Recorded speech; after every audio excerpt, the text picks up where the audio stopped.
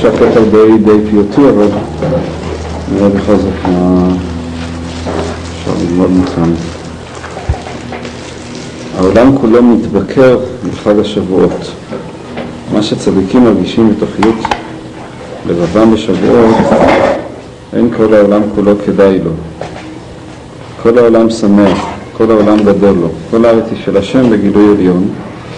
ישראל מתעלים להיות סגולה מכל העמים, ונשמתם של ישראל נראות בנהירותן הצחצחה, והאהבה והחיבה יתרה לכל נשמה מישראל, וכל אחד בפני עצמו מתגדלת לאין קץ, ממש כל אחד מישראל הוא מתגלה בתפארת עליונה, ועל הקודש כאבן חן שאין לו ערך וקצב סגולה נפלאה.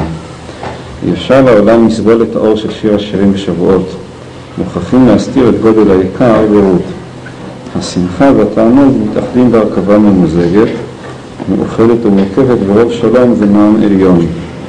רוח הקודש מתגלה בכל לב, העולמים הרוחניים מתמלאים זיו ונערה, כל סס והכל רועד. ארץ יראה ושקטה. כנסת ישראל מתעלה, הרוחניות הישראלית של כל הדורות, של כל העולמים עולה למרומיה, שואבת היא את האור ממקורות, פיה מלא נעימות, היא שואפת פיה מלא נעימות הנעימות, היא שואפת אל תוכה את כל התענוגים של הבשמים שבאדנים, ועיני האדנים הפריחים ריחם הטוב, והנעים מערל כל הנשמה תעלל כה. הרצון מתעלה, השכל מתרחב, מתפשט ומתמלא אורים דורים, טוב ונעים, נחמד ואהוב, יום שמחת גילנו, יום מתן תורתנו, יום הביקורים, יום החמישים. הגבנו את היסוד של הנפש הבהמית שלנו ושל כל העולם כולו, אז בצאתנו ממצרים.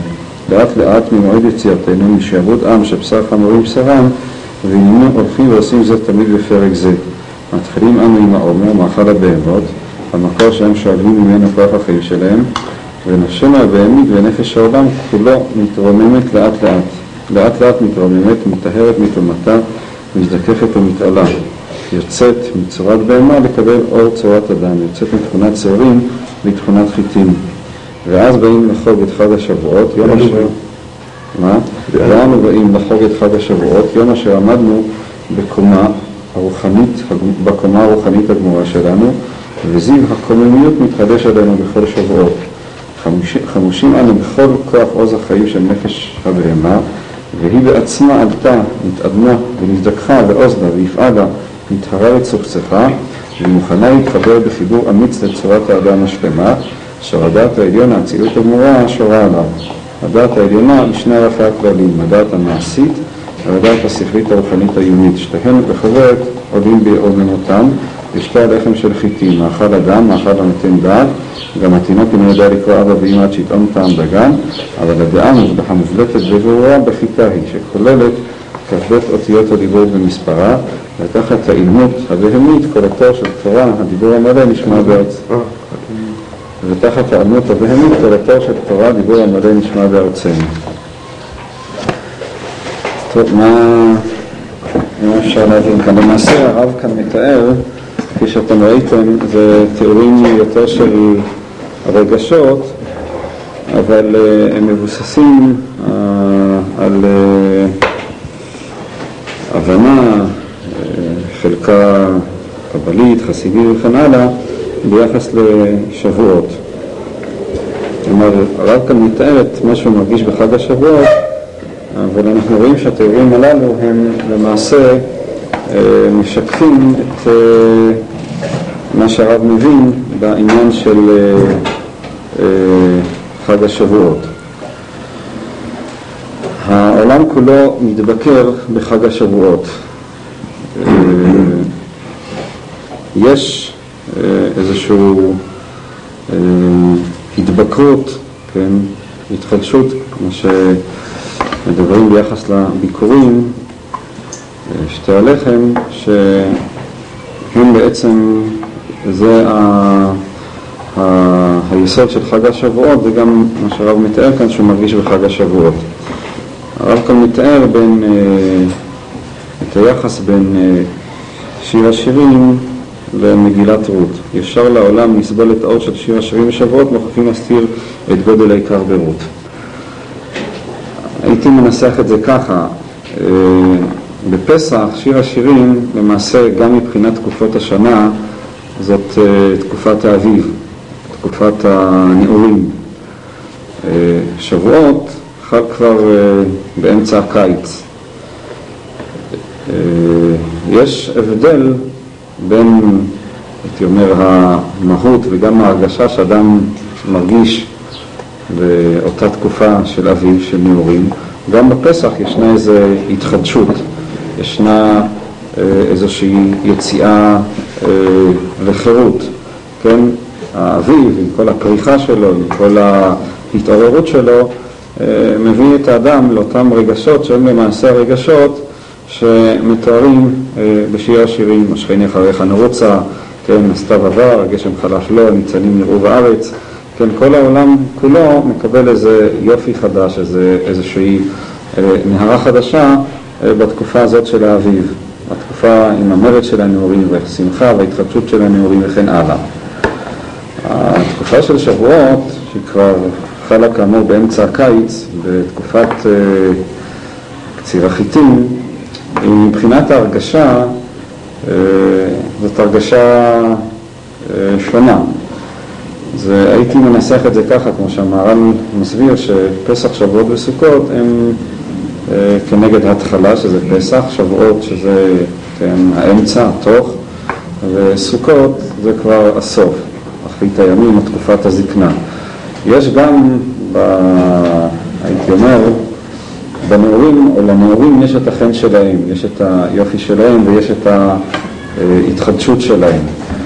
אבל מצד שני, גם לתקופה של ההתבקרות, ננסח את זה, של ההתבשלות, שאדם כבר נמצא איכשהו באמצע חייו, יש בזה גם כן איזה התחדשות. התחדשות, האדם מגיע למעשה, מבחינה אישית, הוא מגיע לשיא כוחו, הוא מגיע לשיא בישולו.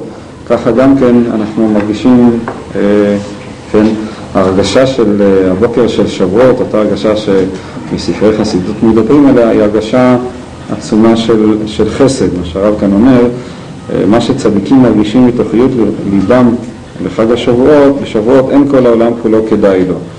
כן? יש איזו התחדשות, יש איזו שמחה, יש איזו התבקרות, יש איזו הרגשה של שלמות.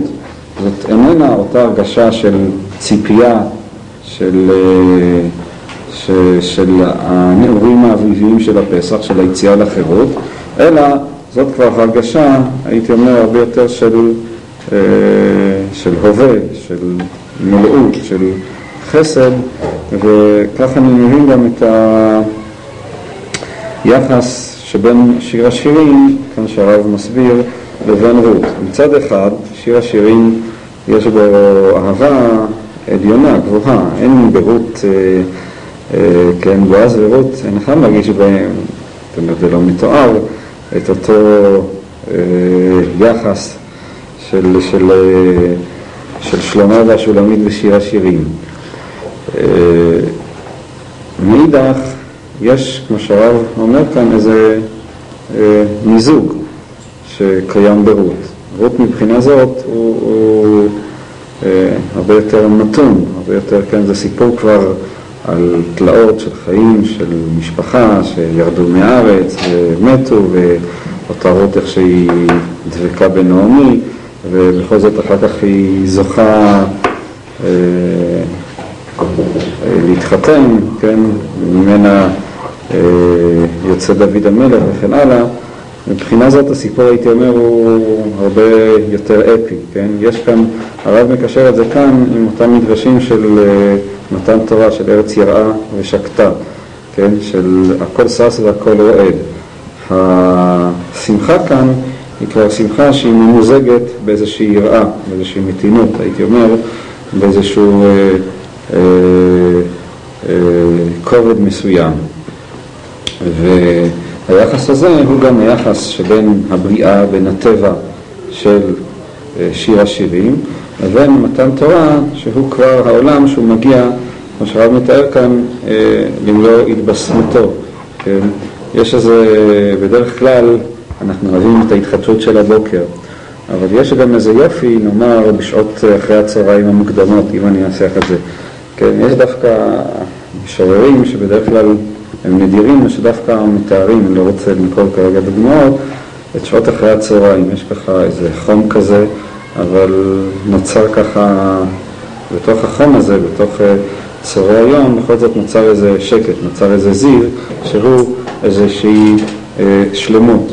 העולם מגיע בהתבקרותו, בשלמותו, דווקא בתקופה הזאת של השנה, ודווקא בחג השבועות, בזמן של מתן תורה. הייתי אומר באמצע החיים, שזה גם השיא וגם הפסגה שלהם. ההרגשה שונה, מה שלא מתואר כאן, המהר"ל מזכיר את זה ביחס לחג הסוכות. חג הסוכות זה כבר תקופה של הסוף, כן? קיץ עבר, כבר הכל בחוץ התייבש, מת, באיזשהו מקום החורף עומד לבוא, וזה כבר תקופה של הסוף, התקופה של הזקנה.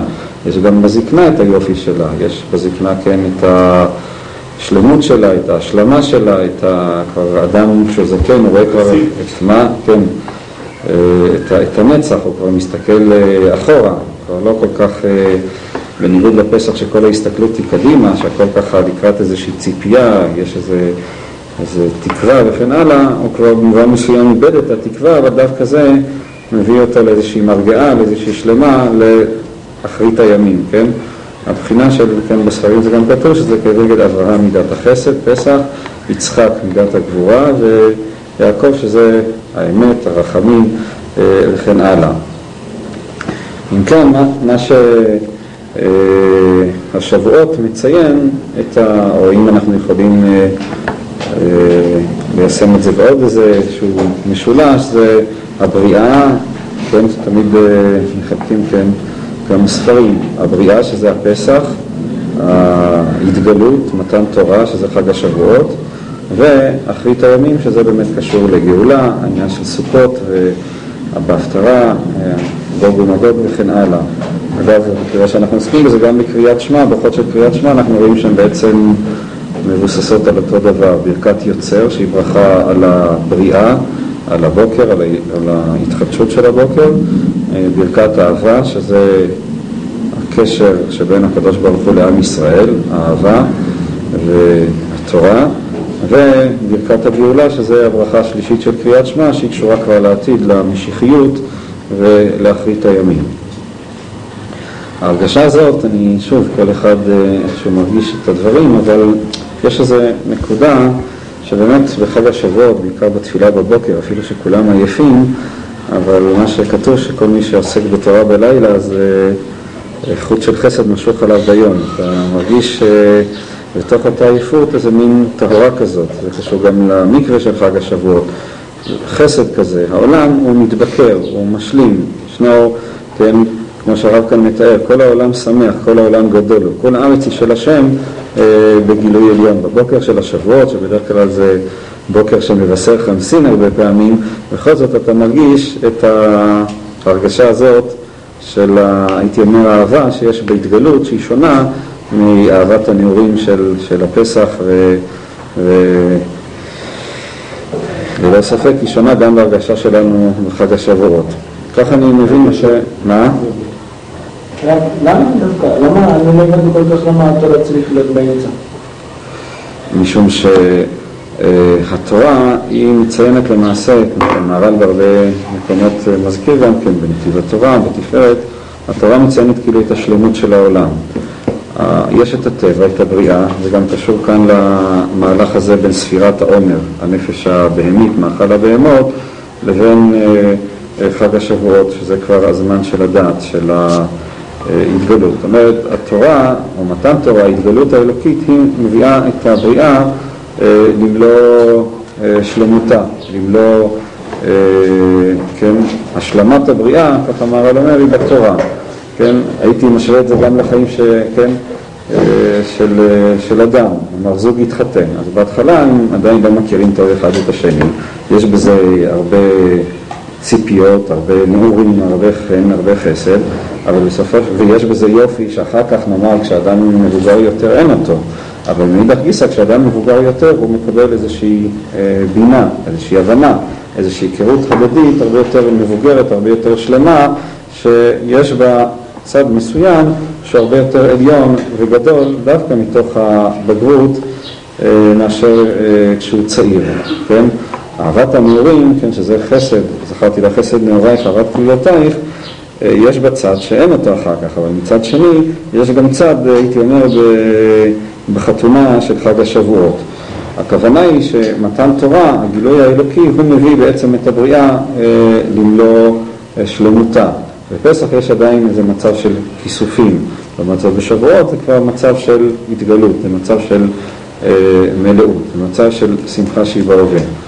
ולכן הדבר הזה, במהלך הזה, הוא קיים באמצע דווקא, הוא קיים, אני חושב שזה גם מתאים מבחינת ההרגשה של תקופות השנה. כן? הקיץ יש בו את אותה, כן, מלאות, את אותו צהריים, כן? יש בו גם כן, כמו שאמרתי מקודם, איזה מין שלמות שאין אותה בבוקר ואין אותה גם בערב, שכל אחד כאמור יש לו את תכונתו ואת מטרתו.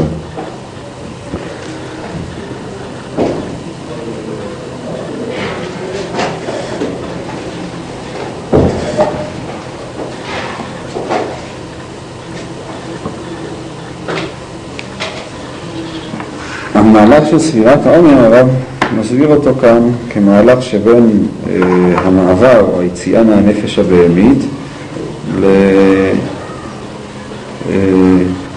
לחג השבועות, שזה כבר, כן, שתי הלחם, שזה כבר לא קורבן הבהמה, לא הנפש הבהמית, אלא זה כבר קורבן החיטה, כן? הוא מביא כאן את דברי חז"ל, כן? התינוק אינו יודע לקרוא אבא ואמא עד שיטעון טעם דגן, לכן חיטה היא כוללת כ"ב אותיות, כן, בגימטריה, חיטה, זה 22, שזה מציין את הדיבור המלא. זאת אומרת, נפש הבהמה, כמו שהרב מתאר אותה כאן, היא נותנת לאדם את כוח החיים. היא נותנת לאדם כן, הבהמה, או הבהמיות, אותה נפש בהמית, שזה רצון הקיום הגס של האדם, יש בו כוח חיים חזק, יש בו איזשהו כוח שאין אותה, כן? ככה אתה רואה, למשל הרב מקום אחר כותב, אתה רואה שאנשים פשוטים, יש בהם הרבה יותר ככה, איזה ירקן שמחר עגבניות בשוק, אז כשהוא מתרגז אתה רואה שהוא ככה יודע להתרגז, אבל אדם שהוא יותר אינטליגנטי, אינטלקטואל וכן הלאה, אז כוח החיים שבו, דווקא משום שהאינטלקט שולט בו, כוח החיים שבו באיזשהו מקום נפגם, הוא הרבה פחות ספונטני, הרבה פחות, דווקא משום שהוא יותר מעודן, דווקא משום כך, כוח החיים שבו אין בו את אותו חוזק עצמו שיש באדם הפשוט. ולמעשה, כמו שהרב כותב שם ברות הקודש, וגם כאן אומר את הדברים, השלמות היא הצירוף של שני הדברים. זאת אומרת, יש באותה גסות של הנפש הבהמית תומעה, עלולה להיות בה תומעה. הנפש הבהמית היא מתאהרת מתומתה, מזדככת ומתעלה, יוצאת מצורת בהמה לקבל אור צורת אדם, יוצאת מתכונת שעורים מתכונת חיטים. ואז במצב הזה של חג השבועות, למעשה זה צירוף של שני הדברים. חמושים אנו בכל כוח עוז החיים של נפש הבהמה, והיא בעצמה עלתה, מתעדנה ונזדככה, ועוז לה ויפעלה, מתהרה וצחצחה, והיא מוכנת להתחבר בחיבור אמיץ לצורת האדם השלמה. אם כן, המטרה היא למעשה, כן, כמו שלמדנו בשיעור גם לגמור הזקן, המטרה היא למעשה הצירוף של הנפש הבהמית עם הנפש האלוקית. כלומר, באיזשהו מקום השלמות של האדם, שרגשותיו, אפילו דעתו, הבנתו, היא לא תהיה רק איזושהי הבנה אינטלקטואלית ככה יבשה, מופשטת, אוורירית, אלא באותה דעת עצמה, אותו אינטלקט עצמו, יקבל גם את הכוח של החיים של הנפש הבהמית. משום שדווקא המיזוג של שני הדברים כאחד, המיזוג של אותו כוח של הנפש הבהמית, כשהוא מתמזג עם החן ועם העדינות והזיכוך שיש בשכל של האדם, בדעת שלו, בדעת השכלית הרוחנית העליונית, זה למעשה יוצר את האדם השלם. הרגשות שלו והמחשבות שלו אינם רק רגשות מפשטים, אלא הרגשות הללו הם רגשות מלאים בחיוניות. החיוניות הזאת, כשהיא מעודנת, היא למעשה מהווה את השלמות השלמה. האהבה שלו היא לא איזו אהבה שכלית, הייתי אומר אהבה פלטונית כזאת, אלא האהבה שלו היא אהבה שהיא ממוזגת גם בכוחות שיש באותה נפש בהמית, ואז היא בעצם אהבה שלמה, היא צורת האדם השלמה, שאור העליון, האצילות הגמורה, שורה עליו. כן? הדעת העליונה שהיא כוללת בתוכה, כמו שהרב מסביר כאן, גם דעת מעשית וגם דעת שכלית. כלומר, גם הדעת הפרקטית, שזה נובע יותר נאמר מהקישור לנפש הבהמית, הוא בן אדם שיודע מבחינה מעשית להסתדר בחיים, הוא לא בטלן, הוא לא שלימזם, יש לו את הדעת המעשית, שזה דעת איתה, ומצד שני יש לו גם את הדעת השכלית, הרוחנית העיונית, כלומר, גם את היכולת להבין, לעיין וכן הלאה וכן הלאה. זה פחות או יותר מה שאני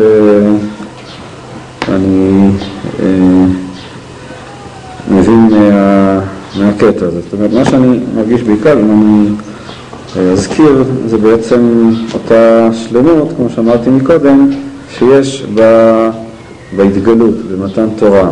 כן? העולם ואלוקים מגיעים לאיזשהו פיוס מלא, לאיזשהו חסד מלא, לאיזושהי שלמות, וזה באמת, אני חושב שגם לפי דרגתנו, הרבה אנחנו יכולים איכשהו להגיע לכלל תחושה, כל אחד לפי רמתו, מה שהרב אומר כאן, מה שצדיקים מרגישים בתוכיות ליבם ושבועות, אין כל העולם כולו כדאי לו, כל העולם שמח, כל העולם גדול לו, כל הארץ היא של השם לגילוי עליון.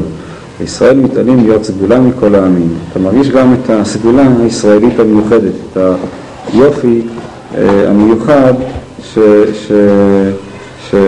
שיש לו ליהודי בחג השבועות, כאילו הוא מחדש את הקשר שלו, את החתונה שלו, את הברית שלו עם הקדוש ברוך הוא. ממש כל אחד מישראל הוא מתגלה בתפארת עליונה, בהדר קודש כאבן חן שאין לה ערך וקצב, סגולה נפלאה.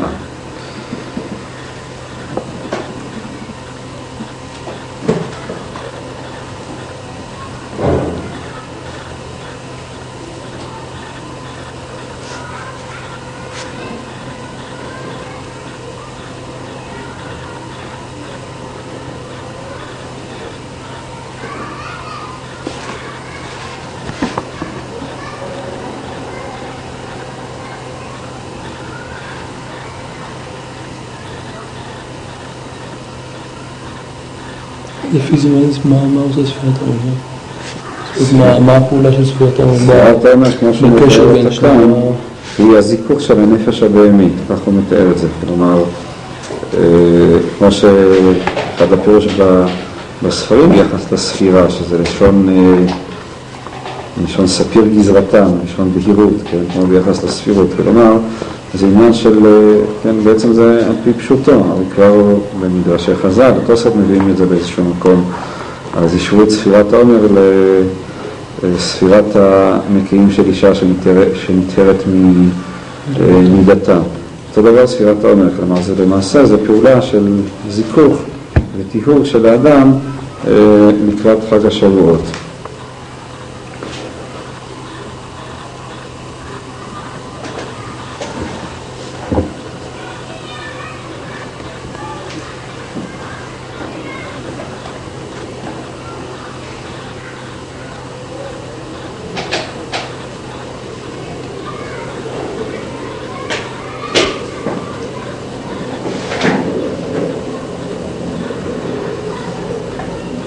אני מרגיש את הדברים אולי באופן הזה, מה בעצם,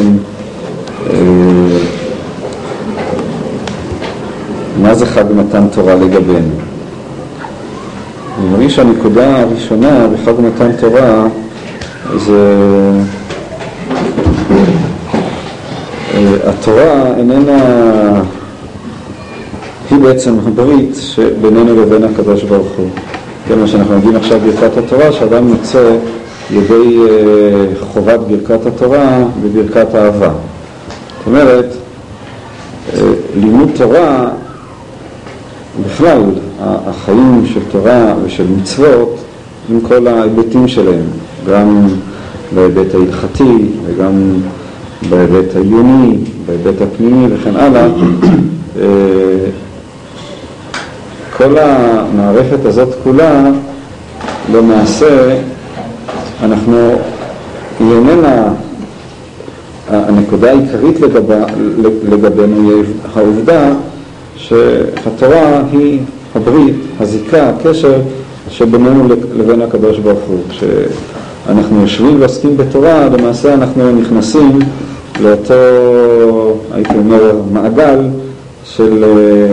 של האור, למעגל של האור האלוקי. כזה לומר, וזה יכול להיות כמובן תחושה שקיימת ברמות שונות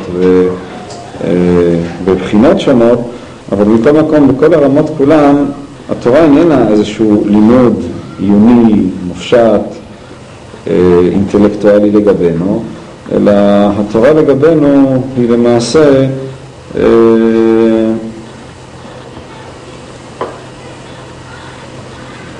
כשאדם למד תורה, אז הוא נמצא יחד עם הקדוש ברוך הוא, כן? אפילו כן, מה שהזכרנו בגמרא, שאפילו יחידי שיושב ועוסק בתורה, אז שכינה עמו. מה פירוש הדבר שכינה עמו? מה זה אומר לנו? זה אומר שבאיזשהו מקום הוא מרגיש באותו לימוד את הרוח ששורה בו, איזושהי התרוממות רוח, איזו הרגשה רוחנית. זה לא כמו שהוא לומד מתמטיקה או לומד ספרות וכן הלאה, שיכול גם כן להביא את האדם להבנות וחוויות רוחניות מסוגים שונים, אבל התורה לגבינו ראשית כל היא הזיקה, היא הקשר, היא הברית שבינינו לבין הקדוש ברוך הוא. הקדוש ברוך הוא נתן לנו תורה, נתן לנו את הדרך שבה אנחנו חיים, הייתי אומר, יחד איתו, את המסגרת, את המעגל, את היום שבו כשאנחנו יושבים ועוסקים בתורה ומפלפלים בתורה וכן הלאה וכן הלאה, מעבר לשאלה הפרטית של אותו עניין פרטי, מה אתה לומד והלכה מסוימת ומה הפשט בתוספות הזה, יש איזה דבר כללי, איזו הרגשה כללית, שזה, או מבחינה זאת, זה האור של התורה. זאת אותה הרגשה של יושבים ועוסקים בתורת השם, שהיא בעצם ההרגשה המרכזית והעיקרית, אני מרגיש בלימוד תורה. אז זה גם כן המושג של שבועות. בשבועות מתחדשת בנו, הייתי אומר, היהדות. משום שמתן תורה היא למעשה היהדות. התורה היא ההתגלות של הקדוש ברוך הוא לגבינו. ומכאן באמת אני מרגיש נבט אותה תחושה של התבקרות, אותה תחושה של אהבה. העולם כולו מתבקר בחג השבועות, העולם מקבל את משמעותו, הוא מקבל בחזרה, הייתי אומר, את האהבה שלו. הקדוש ברוך הוא, מה שחז"ל אמרו ביום חתונתו ויום שמחת ליבו, מתן תורה. העולם שלכאורה כל ימות החולים, כל ימות השנה הוא נמצא לבד, הוא חולי ככה, איננו שייך לתחום של האור. בשבועות, בחזרה, ישנה אותה חתונה, אם אפשר לנסח את זה ככה, בין העולם, בין הבריאה, לבין הקדוש ברוך הוא, והיהודי שהוא כאן נמצא גם כן באמצע, באותה ברית, באותה זיקה, באותה הרגשה של, כן, שהרב מדבר עליה כאן. כל אחד ואחד מישראל מתגלה בתפארת העליונה, והדר קודש כאבן חן שאינה יותר קצב סגולה נפלאה. טוב, אולי אני אומר כאן, זה עניין יותר באמת של